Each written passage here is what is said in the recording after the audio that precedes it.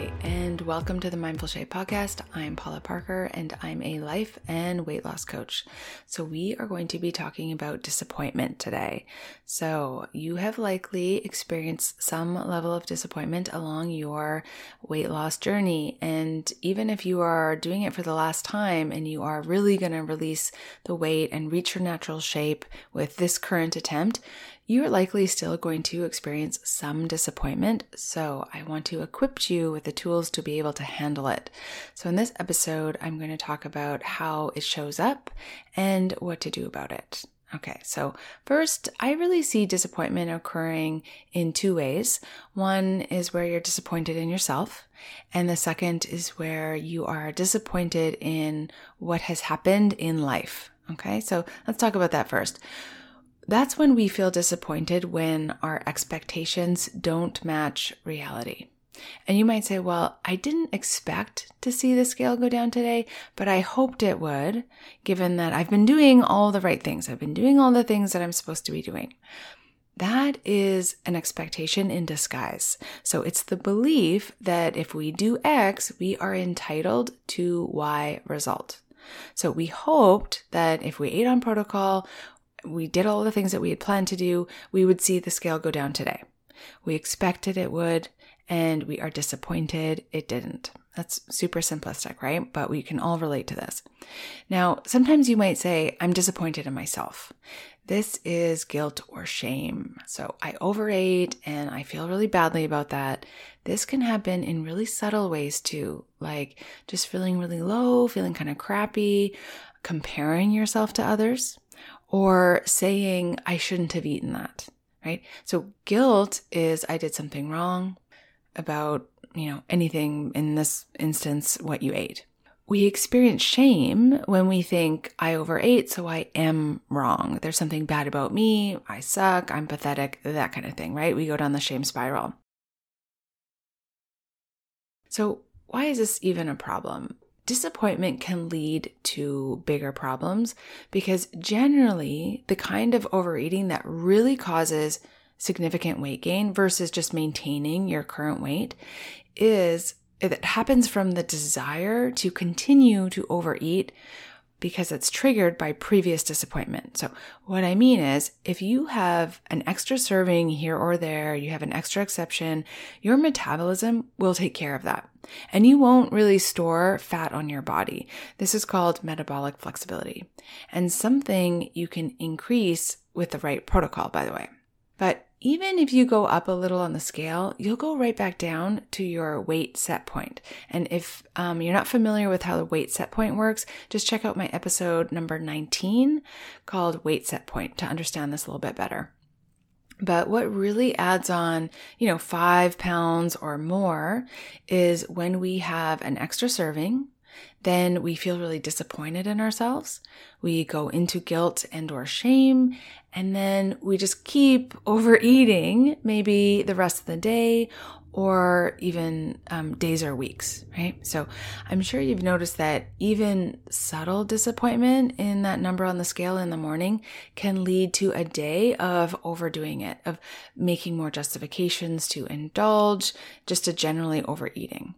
It's often not really direct, although sometimes it is. I mean, sometimes you'll get off the scale and say, screw this, it's not working. I'm going to allow myself some indulgences, right? I'm going to just eat whatever I want today. I am so sick of the restriction, right? It's not even working anyway.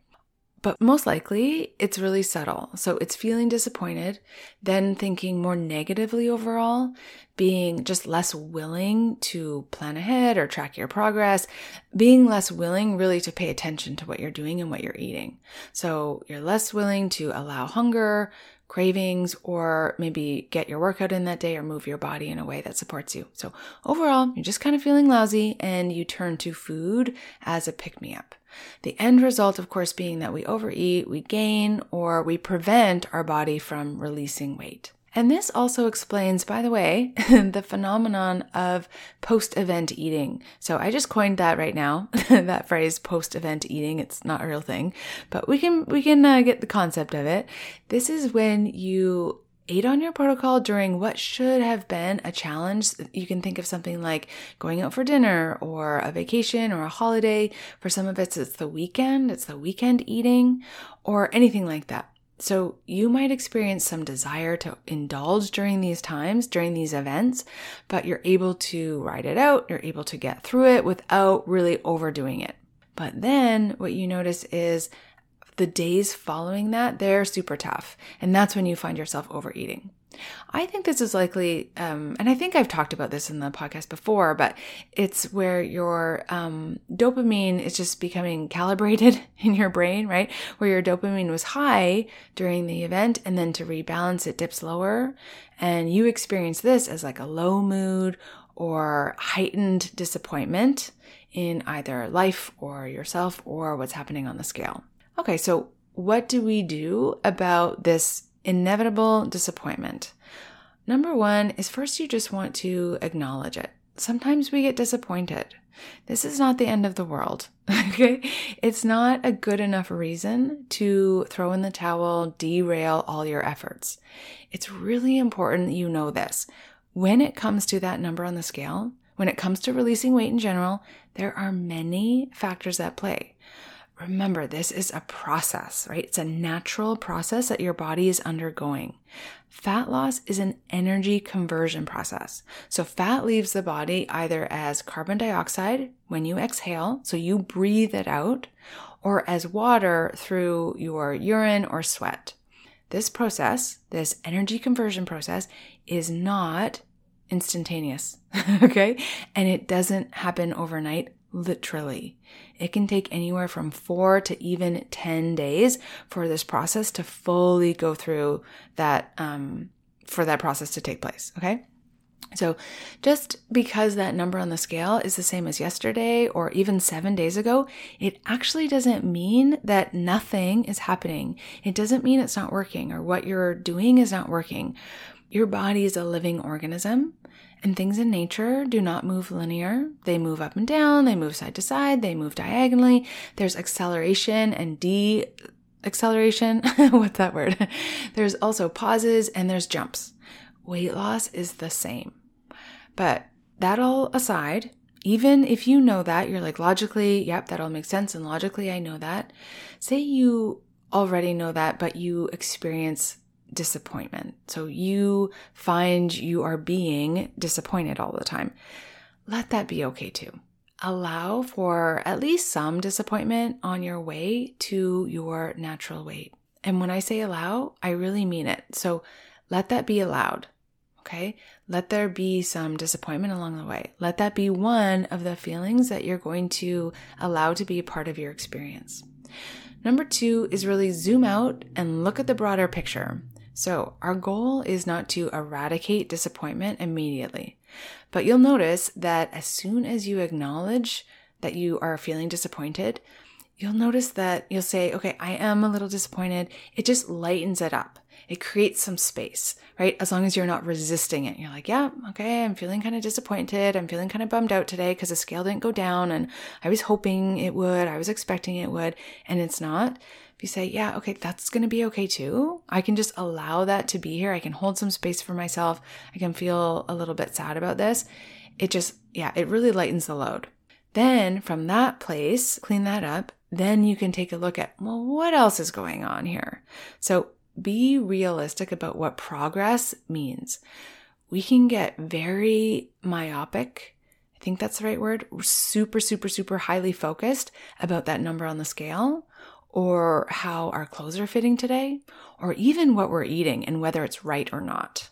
So what are you telling yourself right now about your progress? Are you beating yourself up because you overate a little yesterday or didn't do your workout? Right? Sometimes it can happen in very subtle ways. This is what I always do. I can't seem to stick to things. Those are kind of the thoughts that you're having about yourself. And if you're disappointed, it's an indication or likelihood that you're ignoring where you are winning at the process, where you are making some progress. So where did you follow through? Where did you course correct? Where did you drink enough water? Where did you get in your 15-minute workout? That's often sometimes what I'm doing is just literally 15 minutes. That's what I have time for, right? So instead, give yourself some credit for the effort that you're making. Just ignore that number on the scale for a second and just point your focus toward your small wins. Make your brain find something. And also consider this. What do you value most in life? The things that came really easy or the things that took some effort, that took some real work on your part, where you fell over and over and got back up? So the harder it feels to you right now, the more disappointment you have right now, the sweeter it will feel when you get what you want. Okay, so I think that's probably, for me, one of the reasons that I really enjoy what I do right now, and I enjoy my work so much, because I started working in kind of admin type corporate jobs right after university. And then I spent over a decade in jobs like that. And they were always enjoyable at first, like maybe the first 6 months were like pretty good. And then inevitably they always felt really disappointing. And I didn't like them, right? I didn't get a lot out of them. So now that I have my own business and I get to create the things that I want to create and I'm able to make the decisions, I'm in full control over the people that are in my world, right? People that I work with. Now today, that's clients and not colleagues. I just don't take that lightly. Doesn't mean I don't have challenges and challenging times for sure, but I can appreciate it, right? I can even revel in it because I know I have that lived experience of the contrast. I know what the alternative is like for me personally, right? So, and obviously this goes for the food stuff too. So I was just talking to my husband just before this podcast actually, just about how I'm just so thankful that I don't have all of that mind drama anymore. It's not taking up a big part of my thinking and all that disappointment that comes with that about my weight, all that I used to have. And if you are going through that right now, I get it. It sucks. Okay. I see you. I really want to support you and I want to help you get out of that. Okay. So once you've acknowledged your disappointment and maybe just hung out there for a little while, had a little self-pity party for a few hours, then you take inventory of what is working, what is going well. The last step is to get curious. I recently heard a podcast with Lisa Feldman Barrett, and she is the emotions neuroscientist, so look her up if you haven't already. She said curiosity is the most undervalued emotion, which just really struck a chord with me because in coaching, it's all about being curious about what's going on. So as a coach, you're constantly cultivating curiosity with what's going on for this client, what's going inside their heads. You're not making assumptions. That's what our human brains do. That's what it does naturally, right? We make assumptions, we're drawing connections and coming up with theories. But really, when you're a coach, your goal is to be as curious, to cultivate as much curiosity as possible. Okay, so when you get curious from a clean place, meaning you're not feeling guilty or shameful or resenting things or yourself, or you're angry at yourself, then you give yourself the gift of creating strategy that actually will work. So you can look at the last few days or the last couple of weeks and say, okay, my weight has stayed the same. What might I try given what I've been doing the last little while? This is where we want to take a look at tactics. Change up when, what, or how much you're eating. You might want to focus on clearing the glucose from your blood faster so that you go into fat burning mode sooner. Okay, so if you were curious about doing that, I really recommend the book Glucose Revolution. I'll put that in the show notes for you. It's just an easy read and it has a lot of great tips and a lot of really good information in a way that's it's really easy to understand. You can also follow her, the writer. Her first name is Jessie, and I can't remember her last name. It's French. It's hard to say for me, but you can find her on Instagram. She is Glucose Goddess. So check her out there. She has lots of good stuff there. But ultimately, it really boils down to this. If you don't want to follow her and you don't want to get the book, just listen to this, okay? And by the way, I will have a freebie with all of these tips, all of these tactics on there for you on my website, so you don't have to be furiously writing notes. You will get all of these and a whole bunch more that I'm going to add in a little Rev Up Fat Burning freebie for you. So you can find that on my website in the free resources section, and that's mindfulshape.com. Okay, so how do you get into fat burning mode sooner by clearing the glucose from your blood? Take a little walk after your meal. So after you eat, doesn't have to be long. You can move your body even for 10 minutes. Another thing is 10 to 30 minutes before you eat, especially when you are going to be eating flour or sugar, drink a glass of water with 1 tablespoon of apple cider vinegar. You can also use fresh squeezed lemon juice or lime juice. That helps too, but you just have to do a lot more. So you have to do like 3 tablespoons, which has the same effect as 1 tablespoon of apple cider vinegar. But you'll notice for many of us that apple cider vinegar doesn't taste so great. It's not super nice tasting. But I have found, so I've been doing it myself, and I do find that you get used to it. And where when I first started drinking it, I had a bit of an aversion to it. I actually don't mind it now. Now it's like not a big deal at all. So you will get used to it. The other tip is to not eat any kind of simple carbohydrate like bread or anything like that without fat and protein. I think most of us know that, but it doesn't hurt to mention. Another one that I found really helpful is when you are buying anything manufactured, processed, like store-bought items, when you check the label, see if there's at least 1 gram of fiber for every 5 grams of total carbohydrates. So that will ensure that you are offsetting that glucose spike with fiber, which is really important. Okay. And then lastly, you can eat your meal in an order that will help. I think, if I remember correctly, I think this helps with the emptying of your stomach, which also is aspect of Ozempic, that weight loss drug, which is kind of interesting, right? I think I could be wrong. So if you read the book and you're like, no, she got this mixed up, I may have totally got this mixed up. But one of the tips from the book is to eat your meals in an order where you eat the vegetables first, then you eat protein and fat, and then lastly, you eat the starch and grain and or fruit. Now, sounds super simple, sounds super easy. I personally found this a lot harder than you'd think. Okay.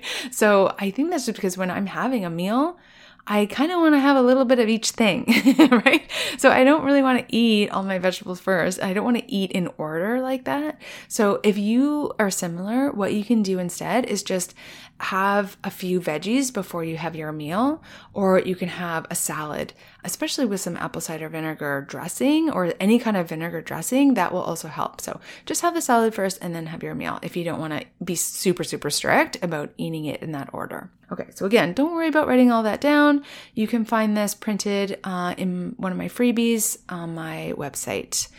I just wanted to mention also, as I wrap this up, I have something coming up that I can't really tell you too much about right now because I'm just in the initial stages of putting it together, but be sure that you're on my email list so that you will get all of the details for that. You can do that by sending me a message over Instagram, just send me a DM, or really you'll just be added automatically when you sign up for any of the free resources and this fat burning, what did I call it? Rev Up Fat Burning PDF that I'm going to add to my free resources.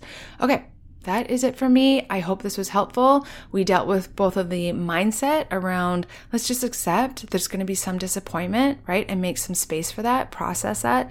And also, what can we do to strategize, to really optimize fat loss so that we are getting the results that we want to see, right? That's what this is all about. Okay, I'll talk to you again soon. Bye.